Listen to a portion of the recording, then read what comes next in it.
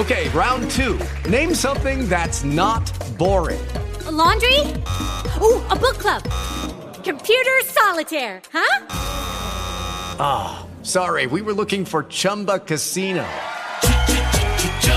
That's right, ChumbaCasino.com has over 100 casino-style games. Join today and play for free for your chance to redeem some serious prizes. ChumbaCasino.com. No purchase necessary. Void where prohibited by law. 18 plus terms and conditions apply. See website for details. Blog Talk Radio.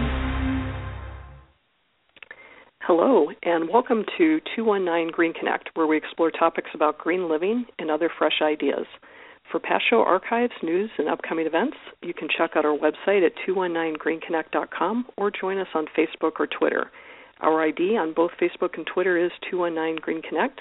You can also subscribe to this podcast on iTunes. I am your host, Kathy Sipple, and today I have a very special guest I'd like to thank for joining me.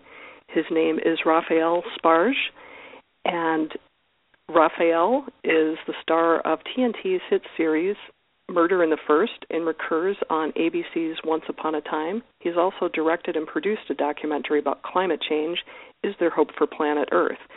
And in the little free time that he has, he founded GreenWish, a nonprofit that helps local green organizations fund projects for their communities. GreenWish currently has chapters in Los Angeles, Lawrence, Kansas, St. Louis, Kansas City, Missouri, and Denver. Chapters are in the works in other cities, including Edmonton, Alberta, Canada. And about why he founded GreenWish, he said after the birth of his daughter, he was struck by how strong and good he felt as a father and asked himself what could he do to contribute in any small way to leave the world a little better than how he found it for his daughter. And with that, he founded GreenWish. So thank you so much for being here today, Raphael. Oh, my gosh, what a wonderful introduction. Thank you for that, and thanks for inviting me. It's a pleasure to be here. Well, I'd love to hear a little bit more about the name GreenWish. I really like the idea about the power of wishing. And can you just tell us a little bit about the background besides the inspiration from your daughter? How did you come up with the name? That's a really sensitive question. Thank you. I mean, it's true. I mean, there's a lot to wishing, and some of it goes beyond, just kind of, fantasy or potentially woo-woo in my mind. It really goes to kind of our aspirations and really where we devote ourselves. I mean, let me just jump in and say, I did this obviously as a way to try and leave the world a little bit better, or if not even if that's too big a bite to take, perhaps maybe even hopefully not too much worse for my children and for their children.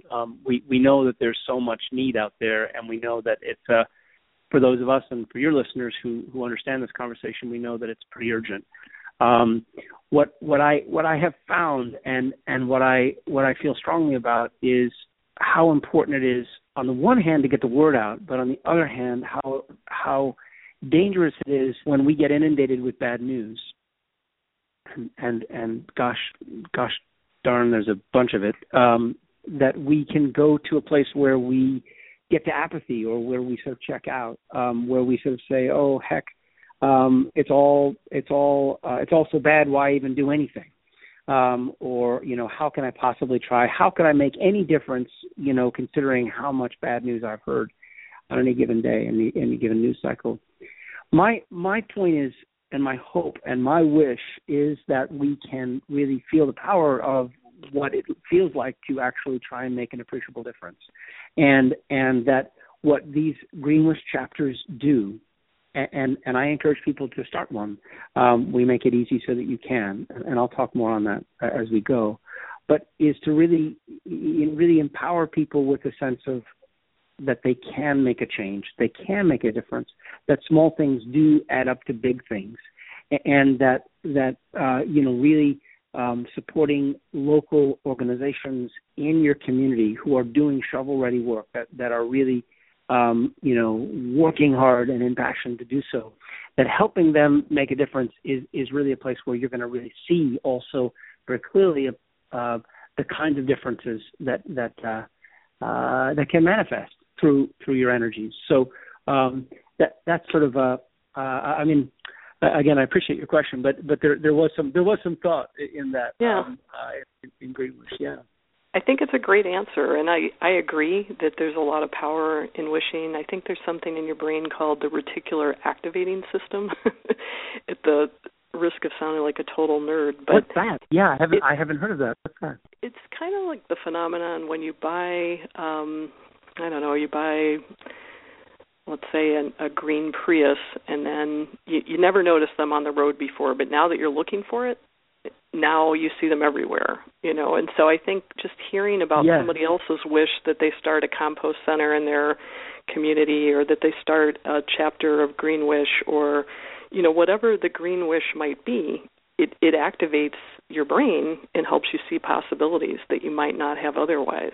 So I think it's a really great. strong, That's great. I've never heard of that, but that's exactly right. I actually have a success story in that vein. When we started the chapter in Lawrence, Kansas, we had an event, a launch event, where there was a congressman and various councilmen and various city leaders and various folks came, and they came to hear about Greenwish and kind of kick the tires and say, what's in this for us? And I said, it's all, 90 cents on the dollar goes directly back into your community, and I take no salary, and this is really about trying to sort of really find a way to make a difference in your community.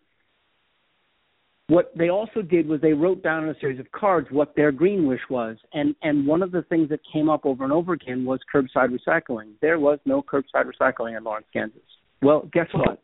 Courtesy of the congresswoman and the various council people, and then how this began to sort of get into the conversation, that has changed, and there is now there's just started or about to be significantly huge shift into curbside recycling in Lawrence, Kansas, because people expressed what their Green Wish was at that event. So it does have sort of a as you say, sort of a almost sort of magical and compounding sort of factor that really can generate an idea.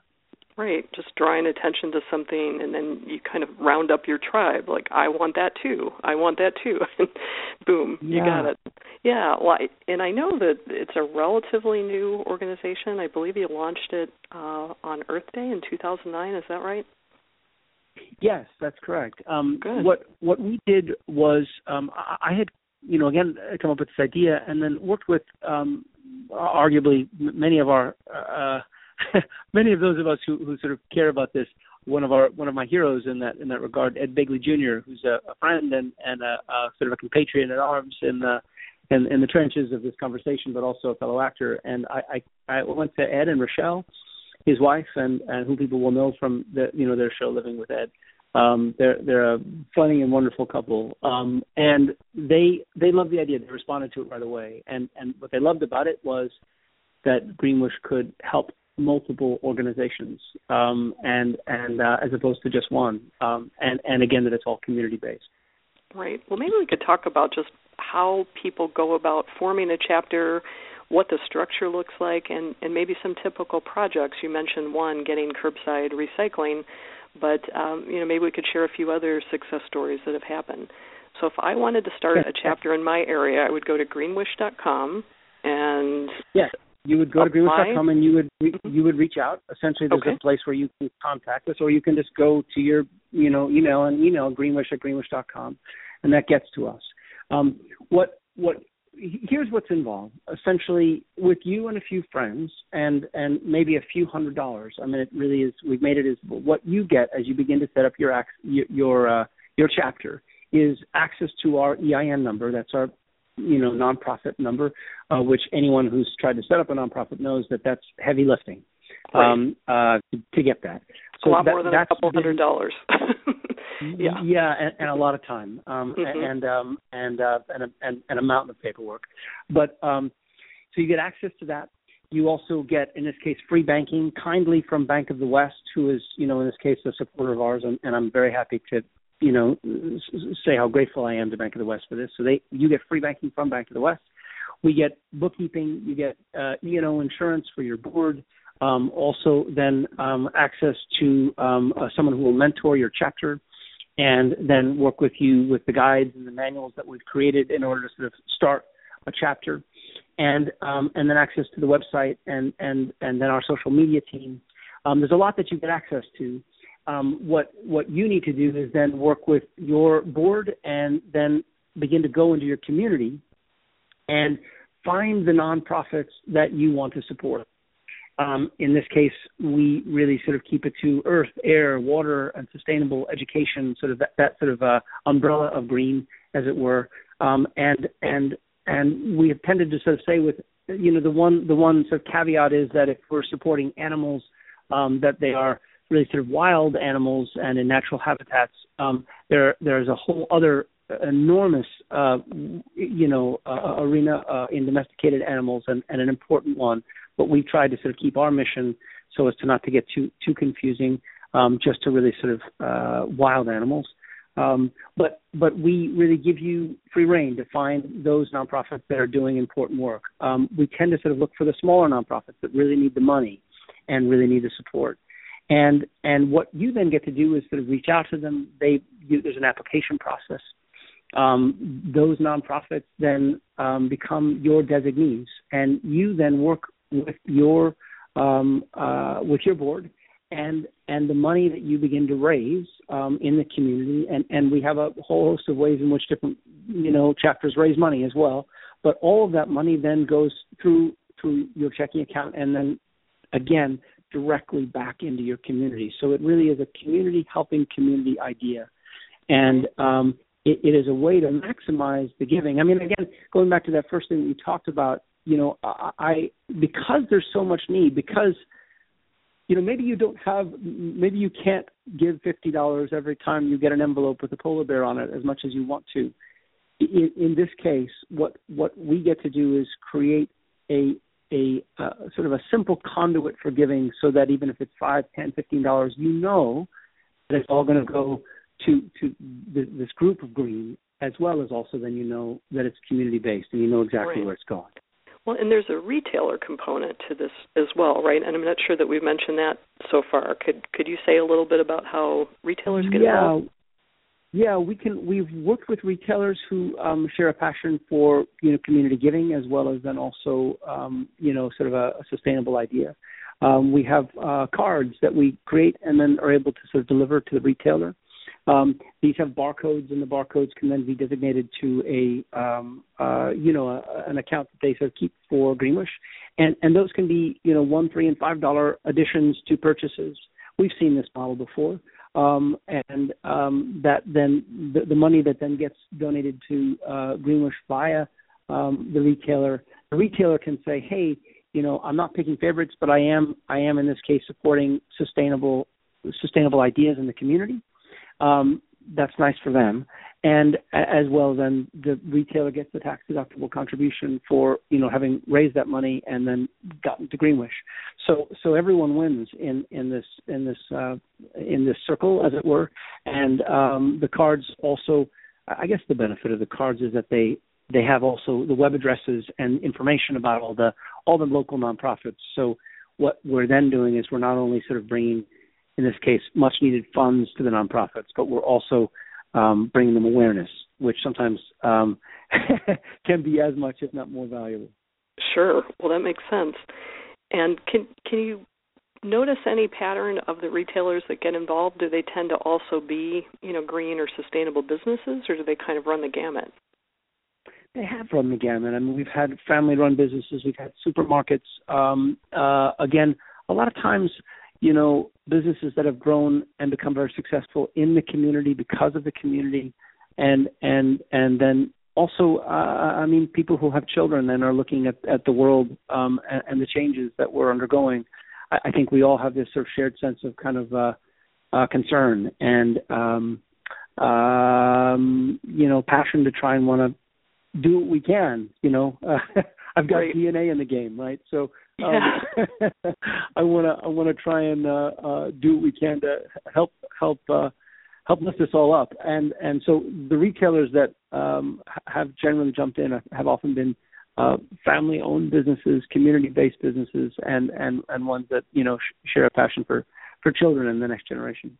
I saw a T-shirt a friend of mine wore to a food swap I attended a few weeks ago, and it said "Local is the new black." And I like that. Oh, that's great. That's really great. And I think there was a video that I watched with Ed Begley too, and he was saying that local and sustainable to him was as important as organic, in the tagline of the produce, because local really does help us reduce carbon footprint for delivery and many things. So I like that you extend it to all different kinds of retailers and make it very inclusive so that everybody feels like they can be part of the solution. So anyway, in addition to that, just to piggyback on that, sure. Which is that once your board then identifies the 4 or 5 different nonprofits that get supported, we work with them for a period of time, say 24 months, at the end of which then that all gets rotated. So it isn't sort of it doesn't just sort of get locked on those 5. Obviously, there's a lot of need out there, and this is an opportunity for that need to be spread around. I mean, I can tell you when I sit down and write the checks to send out to the nonprofits, I just feel I feel like Santa Claus. It's just so great to be able to kind of be sending them out. And some of the groups that we've identified, again, some of the smaller ones that really need the money, have expressed to us, when we've identified, like the board, Ed Begley and the board has identified you as a recipient for our Greenwish grants. They've literally burst into tears, and they said, "Oh my God, you have no idea how much we need this money, and how creative this is, and how wonderful this is to be a part of this program." What a great feeling to write those checks. And I'm curious too, with your board, do they typically just donate to an existing nonprofit for work already in progress, or do they sometimes collaborate on a new project that they see a need for in the community? What we've tried to do is identify nonprofits that are actively working in the community and that have, again, shovel-ready work and that has direct impact on those who are living there. So, for example, in Los Angeles, currently we support Friends of the LA River. They're restoring the Los Angeles River, which runs, all the way 51 miles through the city. We support Coalition for Clean Air, which does a lot of work in really sort of keeping our air clean and really supporting legislation to that effect. Food Forward, picks fruit and vegetables that are on public lands. In California, obviously, there are lots of citrus trees and avocado trees that are here in public lands or on people's backyards, and donates them to the hungry or the homeless.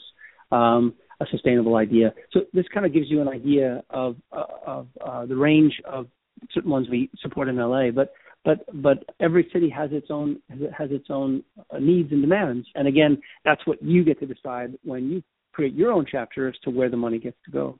Right, that's great. I'm curious about people who have stepped forth as board members thus far. Do you recognize any pattern in their backgrounds or any common thread? Is there any background you think might be more successful as a founding board member than the other? That's an interesting question too. We have a range. I mean, obviously, Ed Begley and Rochelle are on our board in Los Angeles. We have a wonderful man in Preston Brooks, who is an environmental attorney who works, with cleanup sites and trying to get cities to hold them responsible for the pollution that's occurred in those sites.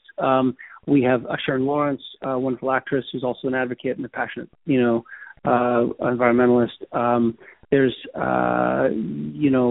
Julia Cho, who works in both in news media and various other outlets, and is again a passionate advocate and writer and blogger about the environment. These are just sort of examples of certain folks who are doing it. But I mean, I think everyone sees. I guess the nice thing about the Greenwish idea, that as it got shaped, is that it seems everyone, I think, sees very quickly how it does enormous good, and that it's a simple idea. It's hard, as they say, simple ideas are hard, right? So in this case, I'm really happy that this is simple enough for people to understand it and for people to kind of really be able to get behind it and see that it's providing maximum good for, the most amount of people. So, I think every board maybe has its own unique character, but certainly people who care are in this conversation. Great. And it's nice that it's got such a turnkey approach. So even if you don't have a background in fundraising, it seems like it really details the steps that you need to reach out to retailers to kind of build your board to get each step done. You've got a template that somebody can take and run with it. Yes, right. I mean, we've Victoria Bogner, who's been on point. She's a board member in LA as well as also then been head of national expansion. She's got a wonderful algorithmic mind and has been able to sort of really kind of put this into kind of a very step-by-step approach. She works at a financial institution in Lawrence, Kansas called McDaniel Knudsen, and has a wonderful background in finances and investing, and really knows how to make this as simple as possible and as clear as you can. I mean, obviously, look, any nonprofit is a fair amount of effort and requires a great deal of passion and follow through. But we know that these problems aren't going away, and we know that there's a wonderful feeling that comes over you when you're able to sort of actually channel one's sort of anxiety about the environment into actually a conduit for giving. That's a really I don't know. It's a great way to channel the anxiety. Yeah. Well, it reminds me a little bit of the self-organizing way that green drinks are run. I'm not sure if you've got green drinks in your area. We actually have partnered with Green Drinks in our chapter in Kansas City. Wonderful organization. Yeah, I ran that myself here locally for a number of years until I recently turned the reins over to a new group of people. But it seems like there are a bunch of people concerned about the environment. Sometimes meeting monthly on a topic. Sometimes really just to meet and greet. But, at the end of that session, you're always left with, what can I do? What can I do? So I'm thinking maybe those Green Drinks organizers would be a good place to start. They have a website, greendrinks.org. So that's a challenge. I'm laying down the gauntlet here, Green Drinks organizers. This would be a way that you could, add some teeth to the interest and raise money to get those projects done. So I just, I really commend you for putting this together, because it is an awful lot for one person to do. But when you've got a model and you've got the support of a mentor and also a community where you can see what's working in other communities and model that within your own, I just think that's a really powerful thing that you've put together. So thank you for that. Thank you for that. I mean, you speak so eloquently, really understanding it's exactly what you just spoke to is exactly what we found in Kansas City, was that there's a lot of impassioned individuals looking for a way to an action. What can I do? What can I do? Mm-hmm. And so that's why it seems to have had a nice synergy. So thank you for that insight. That's right. And, I get it. I asked you the question already. Do you go for people who are already doing specific work? And, that certainly seems like a good idea to leave it to the professionals.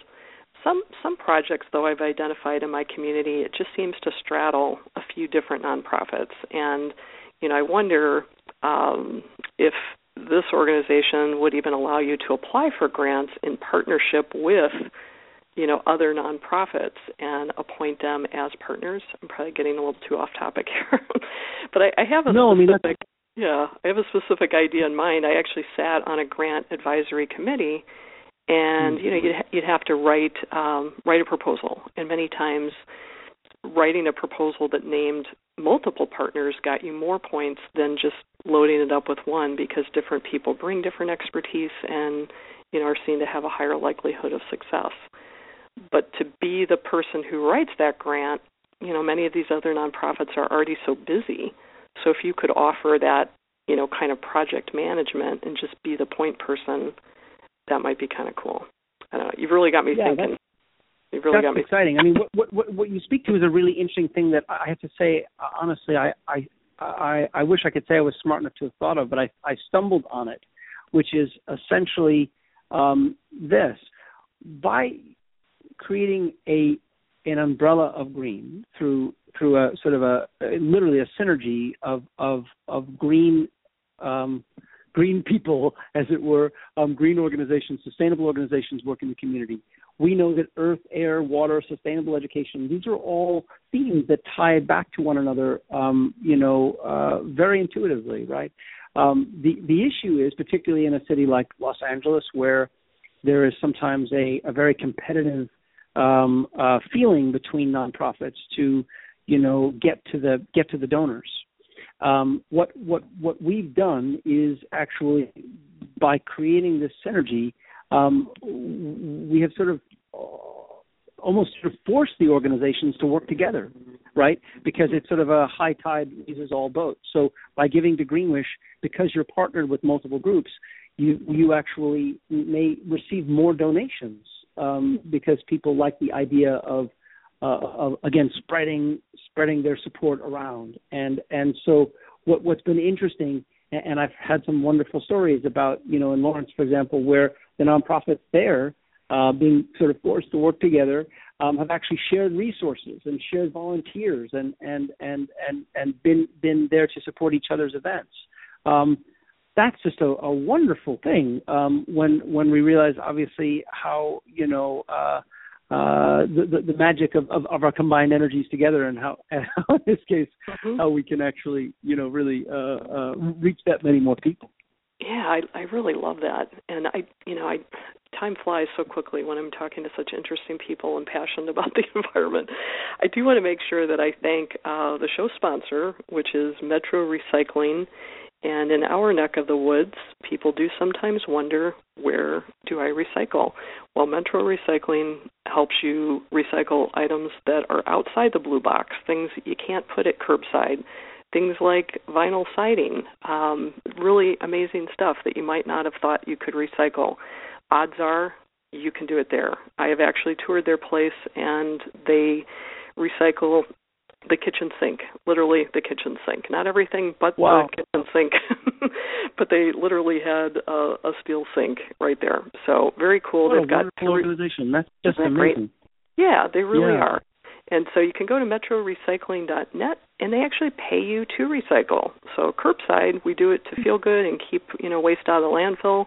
But in this case, you can take your broken down microwave, you can take copper that you've taken out, whatever. All kinds of different things, and actually make a little money for it too. So thank you, Metro Recycling, for helping us be a little bit greener in my neck of the woods. But in our remaining time, I'd love to ask you a little bit about your documentary work. You're such a busy actor, starting, I believe, at the age of 4 on Sesame Street. Is that right? Yes, that's true. Yeah, and staying busy through your entire career. And so now you're moving a little bit more toward documentaries. Can you say a little bit about the projects you're working on? Yeah. Well, let me just sort of say is that on our website at greenwish.com, what we've tried to do is create a resource for teachers, and any of your listeners who may be teachers, who are looking for assets or things that they can use in the classroom that are Common Core related, that is Common Core vetted. What I've done is work with two wonderful graduate students, postgraduate students, to create an outline of materials for teachers, and this is using media. So we've received a grant from the California Institute of Contemporary Art, which is an organization here in California that really supports really getting the message out through both media, and then also really trying to sort of spread the word about sustainable ideas. We've created several documentaries. One of which now is online, which is Is There Hope for Planet Earth, which again is on our website, or you can also find it on YouTube. And that's working with a scientist, a climatologist, literally at Caltech. We shot at Caltech, discussing climate change, and it was really designed for, in this case, sort of adults, but also sort of at a smart 6th grade level. So it's potentially for classrooms. And we've created study guides that are on the Greenwish website for teachers, as well as then also suggested book reading lists and other materials. I'm just completing now a documentary which is going to premiere on the 29th of July here in Los Angeles as a fundraiser about the Los Angeles River and the history of the river. Fascinating story. The whole city of Los Angeles was essentially initially sort of created by the Spanish in the Portola expedition in 1763 because of this lush, verdant river that they had discovered. And they are the history of that, and then sort of what occurred to the LA River, and now the restoration of that river is a fascinating story. So that too will be available in the coming months. And there's also another series that I did with Ed Begley Jr. Called On Begley Street, which will also be available on the Greenwish website. Again, green media, things for classrooms, things for teachers, things for educators or parents.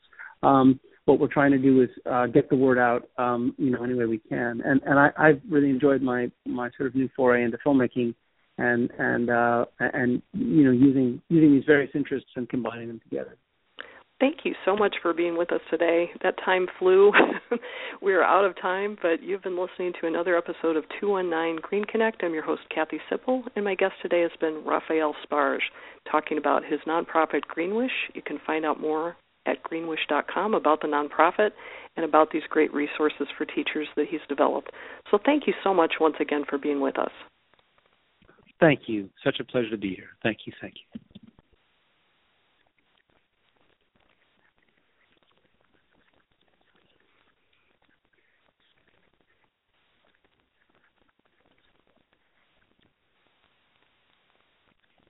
With the Lucky Land Slots, you can get lucky just about anywhere.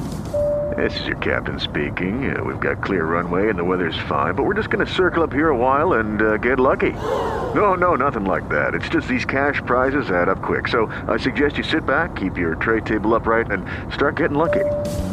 Play for free at LuckyLandSlots.com. Are you feeling lucky? No purchase necessary. Void where prohibited by law. 18+ terms and conditions apply. See website for details.